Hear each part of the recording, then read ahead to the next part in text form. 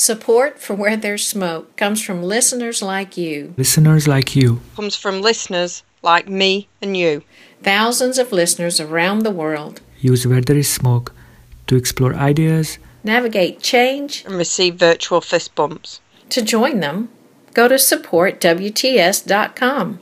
supportwts.com. Where there's smoke, live a better life. You know I'm going to ask you, have we ever lied to the audience? This week on Where There's Smoke. All creatures, big or small, have deception as part of their armamentary. Where thousands and thousands of people were cheering as that building was coming down. Sometimes you also have to lie in a way because you're making somebody happy, like if you're throwing a surprise birthday. The myth of epiphany is not that you don't have flashes of insight. Of course, we all do. The myth is that that's the hard part. Yeah, that makes sense. How's it going? Hey man, it's going good. Am I supposed to be like on right now? Oh yeah, this is happening. I want this to be from Brett Gaida and listeners like you. It's Where There's Smoke, an exploration of the self told week by week. I'm Nick Jaworski.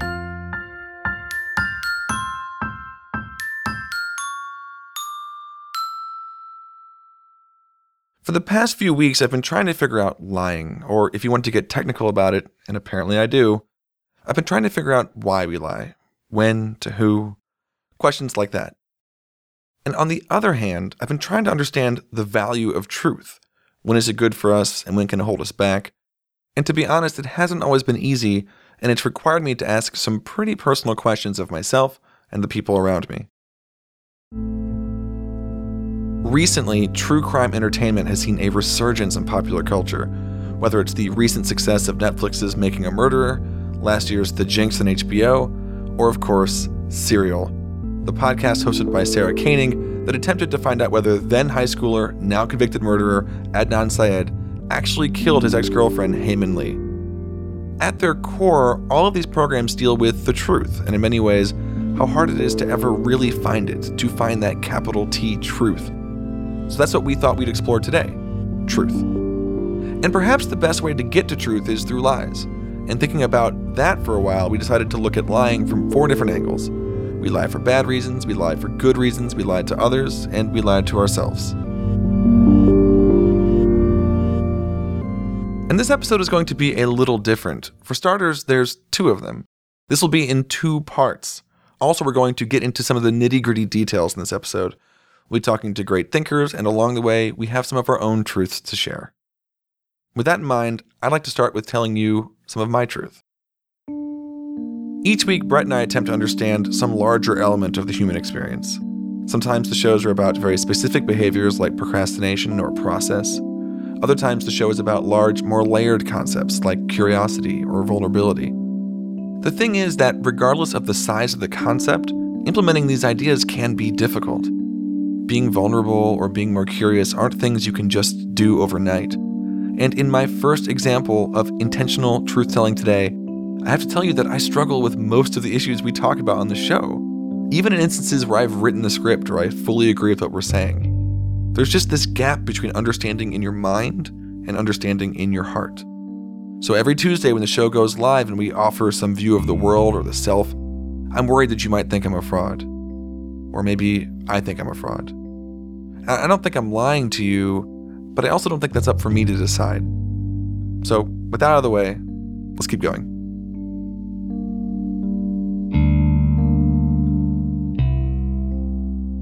Now, one thing I do know, one thing that makes me feel a little better, is that everybody lies. Yes, even you. Probably today, even if you've just woken up. But more about that in another episode. It's an election year here in the States, so forgive me for bringing some politics into this conversation, but I mean, come on, an episode about lying without any discussion of politicians would be incomplete.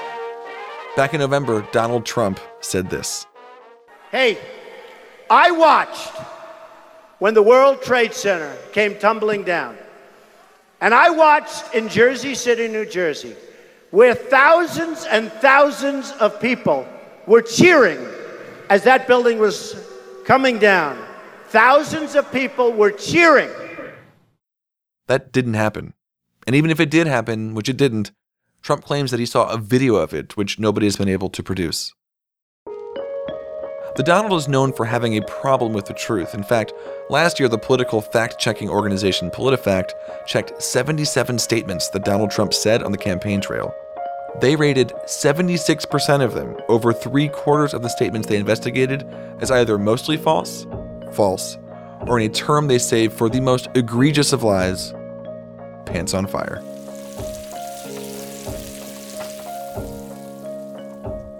However, despite this, as of early February 2016, as of right now, Donald Trump has never trailed in the national polls for the Republican nomination. And while we could parse that fact in a billion different ways, I'd argue that's because so many of us already believe that politicians don't always tell the truth. So we don't really care if Trump isn't always truthful. According to the Pew Research Center, as of October 2015, only 19% of Americans trust the government all or most of the time. That's 1 in 5 people.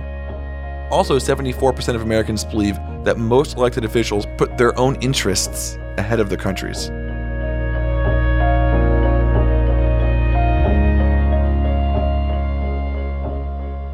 So what's interesting to me is that from a very early age, children are taught the value of telling the truth. Think about it. If you went to school here in the United States, you consistently heard stories about American heroes like Abraham Lincoln, who goes by the nickname Honest Abe, of course. And if you're American and you're listening to this show, if I say just 4 words to you, you know exactly what I'm talking about. All right, here we go. George Washington Cherry Tree. Now, in case you've forgotten, or if you're not American, here's a quick retelling of the story that we all heard in school. Well before George Washington was the first president of the United States, he was just a young child. This young George Washington, around 6 years old, was given a new hatchet by his father. It was a beautiful hatchet, and being a normal kid, little George desperately wanted to find a reason to use it. So he went around his parents' garden cutting down his mother's pea sticks. One day while doing this, he came across a beautiful young cherry tree and just couldn't resist himself. He just nicked the tree's bark, and eventually the tree would die. When his father saw the tree and saw the mark in its trunk, he angrily went to George and asked him if he knew what had happened to his beautiful tree. A young George Washington replied, and you know exactly what he said, so say it with me now. I cannot tell a lie. Good job. And then he goes on to say, Father, you know I cannot tell a lie. I did cut it with my little hatchet.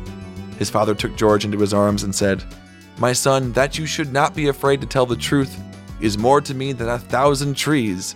Yes, though they were blossomed with silver and had leaves of the purest gold. And it's this quality, George Washington's commitment to honesty, that made him not only the perfect president, but also the perfect man. It's a story that both teaches children about the integrity of our founding fathers and the value of telling the truth. Look, you're not going to get in trouble if you just tell the truth, kid. It sounds great, but it's not true. Not even a little bit. It never happened.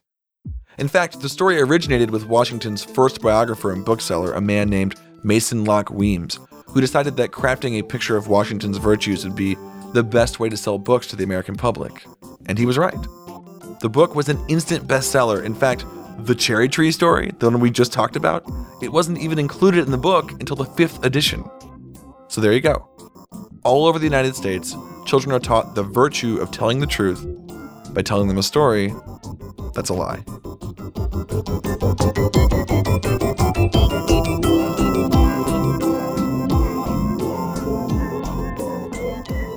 The truth is, see what I did there?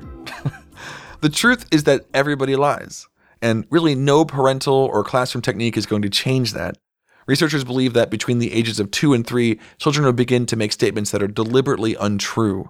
In fact, the better a child is at utilizing their executive functions, remembering things, organizing, problem solving, the earlier in life they'll lie.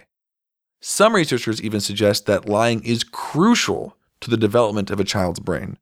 Here's Dr. Murali Doraiswamy from the Duke Institute for Brain Science talking about this idea in the documentary Dishonesty, The Truth About Lies. All creatures, big or small, have deception as part of their armamentary. It's very common for younger children to fib. And for them, it gives them pleasure, it helps them imagine things, and it helps them build their brain and helps them build what is called the theory of mind, a psychological theory by which, as our brains mature, we're able to predict and imagine what the other person's thinking about. And unless children lie and unless children imagine and dream big, they may not have the full capacity to develop a theory of mind. I hate to say it, but little George Washington would be so disappointed in all of us. A study published in the Journal of Basic and Applied Psychology found that we lie 2.92 times every 10 minutes. That's a lot of fibbing. 4-year-olds lie once every 2 hours, and by 6, it's every 90 minutes. We lie all the time. A white lie is a harmless or trivial falsification, usually told to avoid hurting someone's feelings. The researchers call this a pro-social lie, and they're the good kind. Lies told that are destructive or deceptive, those are anti-social lies, and they do the exact opposite. They weaken the bonds between individuals, and they break down social structure. Okay. So good lies are pro-social lies. They reinforce relationships. That feels right. In fact, a study led by Gerardo Iniguez created an online social network model to look at the impact of pro-social and anti-social lying. It turns out that networks of people who tell pro-social or white lies are actually larger and more diverse than those networks where people only lie or only tell the truth. In the lie-telling scenario, nobody trusted each other. In the truth-only scenario, everybody just congregated around people who agreed with them.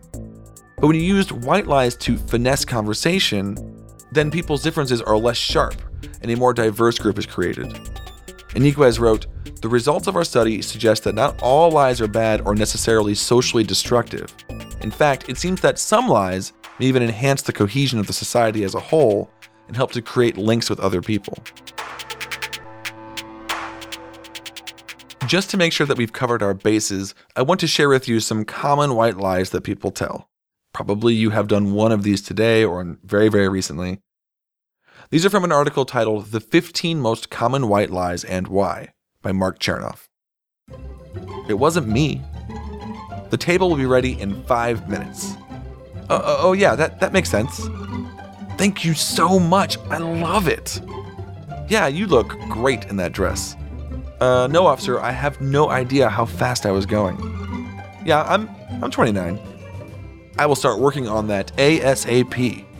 Yeah, I was a badass on my high school football team. I thought I already sent that email out. And look, if you're still thinking that all lying is bad or that you don't do it, here's a good example of a good lie that I think we can all agree with. Again, this is taken from Dishonesty, The Truth About Lies. Sometimes you also have to lie in a way because you're making somebody happy. Like if you're throwing a surprise birthday party, then that means they're obviously trying to help and get ready or do something. And so you're lying to your friend to help them have a good birthday.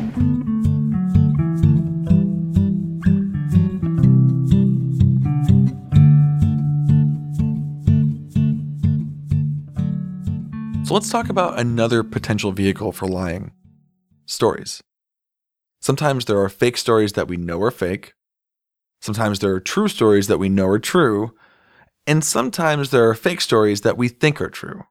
So is that lying? Is that bad? I'm Scott Birkin. I used to manage teams of software designers, and for the last 10 years, I've been a full-time author and speaker. I've written 6 popular books on creativity, philosophy, and asking questions about life. One of Scott's books is titled The Myth of Innovation. It's a look at how the stories that we tell when we talk about creativity or development, how those stories can actually get in the way of our ability to create. The myth of innovation, if you had to say if you had to sort of describe what that is, and I know, this is a big question. The myth of innovation is generally what? Sure. The myths of innovation, the most common problem is that our brains love simplicity. So we will prefer simple lies over complex truths. And when it comes to stories about how a song was written or how a novel was written, or someone came up with the idea for the photocopier or the first cell phone, the stories that become most popular are often the furthest from the truth. And the idea for the book was to unpack all of these legends that we all know about Newton and the apple and the discovery of all different inventions that we use every day, the telephone or the television, and to find out what the real truth was and what lessons we can take from the truth rather than the fun lies. So in his book, Scott outlines a variety of ways that the stories we tell about creativity and progress just don't help us. They create a false impression of what the process is like and can discourage us precisely when we need encouragement. He's broken these myths down into a variety of categories, including the myth of the lone inventor, the myth that good ideas are rare, the myth that the best idea always wins, and the myth of epiphany. The myth of epiphany is not that you don't have flashes of insight. Of course, we all do. The myth is that that's the hard part, that is the important part, and that once you get that idea, it's so good that it magically does all of the work for you. Right. And that's the mythology. We have this fantasy that somehow, if you're just brilliant enough and the muse strikes you in the right way, that you'll sit down and you're not even really paying attention. Your fingers are just flying and 100,000 words come out and it's all perfect, and then you're done and you're a famous novelist. That's the myth. And I suffered from that myself, which is why I feel it's so important to teach people who want to be creative. They have to get past that no matter how good your idea is for a book or a movie or a podcast or whatever, there's going to be weeks or months or maybe even years of work, actual work, to deliver on that idea. And that the creative part is not the hard part. So of course, we hear these stories about the geniuses who changed the world with only the power of thought. And so when we don't live up to that story, we might quit because we don't think we have what it takes. But again, the stories often aren't true. And not only that, but sometimes the real story has the exact opposite lesson. Here's Scott speaking about great innovators of the past while giving a talk at Carnegie Mellon University. So the key thing here is that we like to think that innovation is this grand thing that is only accessible to certain people who follow certain rules or certain credentials. And the history of innovation says the opposite. It's often the renegades, it's often the delinquents, it's often the people who say, you know what, I am not going to follow what everyone else is doing, I'm going to go over here. So it's a very democratic notion. There's no official pedigree you have to have in order to qualify as an innovator in any field. Do you feel like that your own story of yourself is entirely truthful? That's a fantastic question. I suppose I feel cornered into saying that it's not. But the right answer is that there's all stories. And this is where the 4 lies of storytelling comes up. That Matthew Dicks, the list that he put together, I think is great, because if I told you the entire truth of the story of my life, you'd be bored out of your mind. It's just too.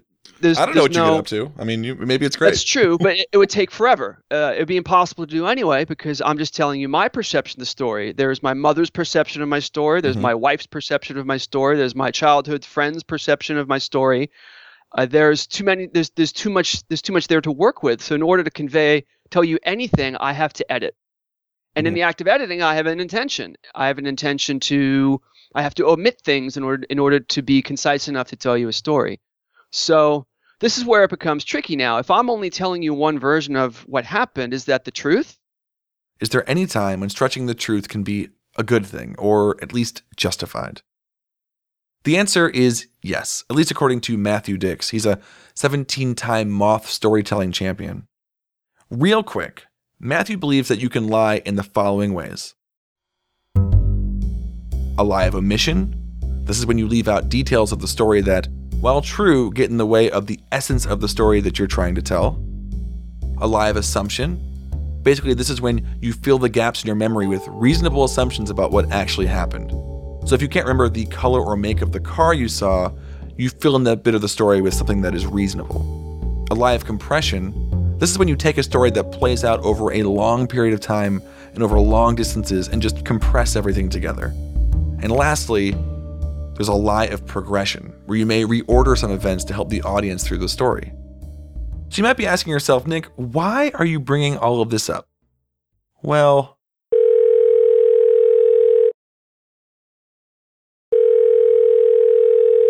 how's it going? Hey, man, it's going good. What you up to? Am I supposed to be like on right now? Oh yeah, this is happening. I want this to be a real take because this is a show about the truth. Does that make sense? So I have to make this real so that it sounds like the truth. Well, no, it will be the truth. It doesn't have to sound like it. Oh. I mean, it should sound like it because it is. You know I'm going to ask you, have we ever lied to the audience? I mean, just answer the question. It's funny. It's funny because we're like in the middle of like, the political season, and there's all these, debates between candidates. And I feel like this is what they do, right? They find the one thing and then they're like, so-and-so lied, and it can get, so I just think, so yes, we've, well, actually, I don't know. Because I don't know if we blatantly said, so we did something that some people might have interpreted one way, and we let them interpret it that way. Podcast idea, the power of stories that people don't see. So not just their ability to influence others, but also the stories that we tell ourselves, and the fact that stories might actually be all we are. Okay, so our 6th episode, it was called Who Are You? Stories and Influence. And we decided that, as we often do in the show, we're kind of doing layered things. So if we're going to talk about the power of stories, let's tell the story, like the background story of the show, right? So really my story, right? Mostly my story of how I came to kind of create Where There's Smoke, connect with you, and then we came to create this thing. So let's tell that backstory. Everything that had happened basically before the audience had kind of heard us. August 26th, I think, 2014. I've been an explorer since I can remember. For the past 10 years, I've been helping individuals and some of the biggest companies in the world be better versions of themselves. And I'm good at it. I'm often great at it.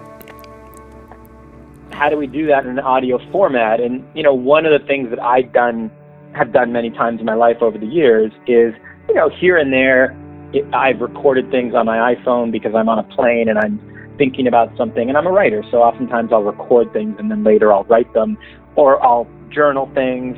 But in this case, I didn't actually really have audio of all these emotions and these experiences that I had felt, right? Right. November 14th, 2014. Hello. Why am I making videos when I love podcasts? And it's got to be Where There's Smoke. That's me. That will allow me to bring my full expression, to educate and entertain. All right. So there's these series of voicemails. I think the first one is in August of 2014, and I'm pretty distraught. And that's not a real voicemail. That is something I created in February 2015. It's based on things I've written. It's based on real emotions. And the series of voicemails that happen, voice memos, I guess is more accurate, that happen in that show were all created in February 15th. And they were scripted? They were scripted, yes. But I think, again, like to get defensive about it, the key here being that the emotion, the feeling, even the words in all those voicemails are real. They were genuinely what I went through, and some of them, as I said, were based on things I wrote. So it was real emotion. We just kind of faked the execution. December 20-something, 2014, and feeling insanely grateful today. I mean, the amount of serendipity in action in the last 4 weeks is insane. Now, I have no idea if people are actually going to care about this or not. But while Brett and I didn't set out to trick anybody into actually believing those voice memos were real, we did make a conscious effort not to correct anyone who thought that they were. Like, it wasn't like we consciously made this decision to create this quote-unquote fake audio, and then we just did it. But then, yeah, like what happened was and there was a moment, right, which I think a lot of people out there can relate to, when you like tell maybe a little white lie, and then there's a moment where someone's like, oh, really? You made this from scratch? And you didn't. And in that moment, for some reason, out of your mouth comes, yes. And then it's almost like from that Too point late. forward, you're like, well, I guess I made it from scratch because now you put it. So like somebody said to us, like, what they actually said was something like, I thought those voice memos were really moving and really poignant. And I remember both of us kind of having this moment of like, okay, at this point, do we say, oh, well, by the way, those, and we went, oh, well, thank you. You know, we're really glad you were moved by them. And that was kind of it. From that point forward, it was like, we would joke between each other that this was like Who Shot JFK, and that we were both going to go to our death, you know, not telling anyone that we'd take these voice memos. And it became this kind of funny big thing, but I think also genuinely It was genuine. kind of a big thing. I think we were both kind of like, oh, well, now we're in. So there it is. Where There's Smoke's dirty little secret. We dramatized those voice memos in the service of story. Since we didn't tell you that they were dramatizations, I suppose Matthew Dix might call this a lie by omission. The sentiment and the timeline were correct, and the emotions are very, very real. But in order to serve the story, we left out some of the information.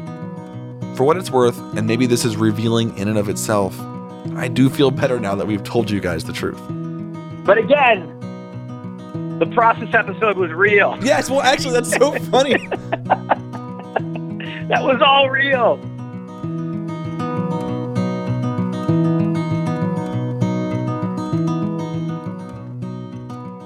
Okay, let's take stock. Where are we? What do we know? Or what do we think we know? Well, there aren't any real definitive answers here. For starters, we know that your kids are going to lie. That's a fact, and it's actually probably good for them. Next, almost all storytelling includes some version of a lie by omission. You simply can't tell the whole story all the time. Another takeaway for me is that we should probably stop pretending that we never lie, or stop pretending and fooling ourselves that lying is always bad and that we should be ashamed of it, because sometimes we lie for really good reasons. Now, I'm not saying that we should go around willfully lying to people, abusing their trust, or shirking responsibility. That would be wrong. I just want to make sure that's been said. But sometimes, and I want you to think about this, you guys are smart listeners, sometimes people lie for reasons they're not fully aware of or can't articulate. And that's another kind of lying, one that we haven't talked about today. And perhaps this kind of lying can make the difference between moving forward in your life or staying stuck. But that's next time on Where There's Smoke.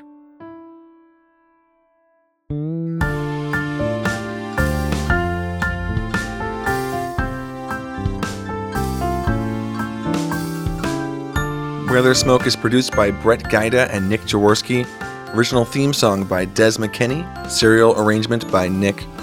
Other music in this episode from Ketsa, Mads, Simon Mathewson, Scott Graddon, Blue Dot Sessions, LJ Cruiser, David Mumford, and Kevin MacLeod. Very special thanks to our guest, Scott Berkun. You can find him at scottberkun.com. That's Berkun, spelled B-E-R-K-U-N. He's on Twitter at Berkun. His books include The Myths of Innovation, The Ghost of My Father, and The Year Without Pants, WordPress.com, and The Future of Work. Check him out. Where There's Smoke is brought to you by listeners like you, just like you. Check out supportwts.com. If you haven't done that yet, just go. Supportwts.com. We'd love to see you. And please consider supporting the show and becoming an explorer. That's the only way we can keep bringing you content like this. Where There's Smoke, live a better life. See you next week.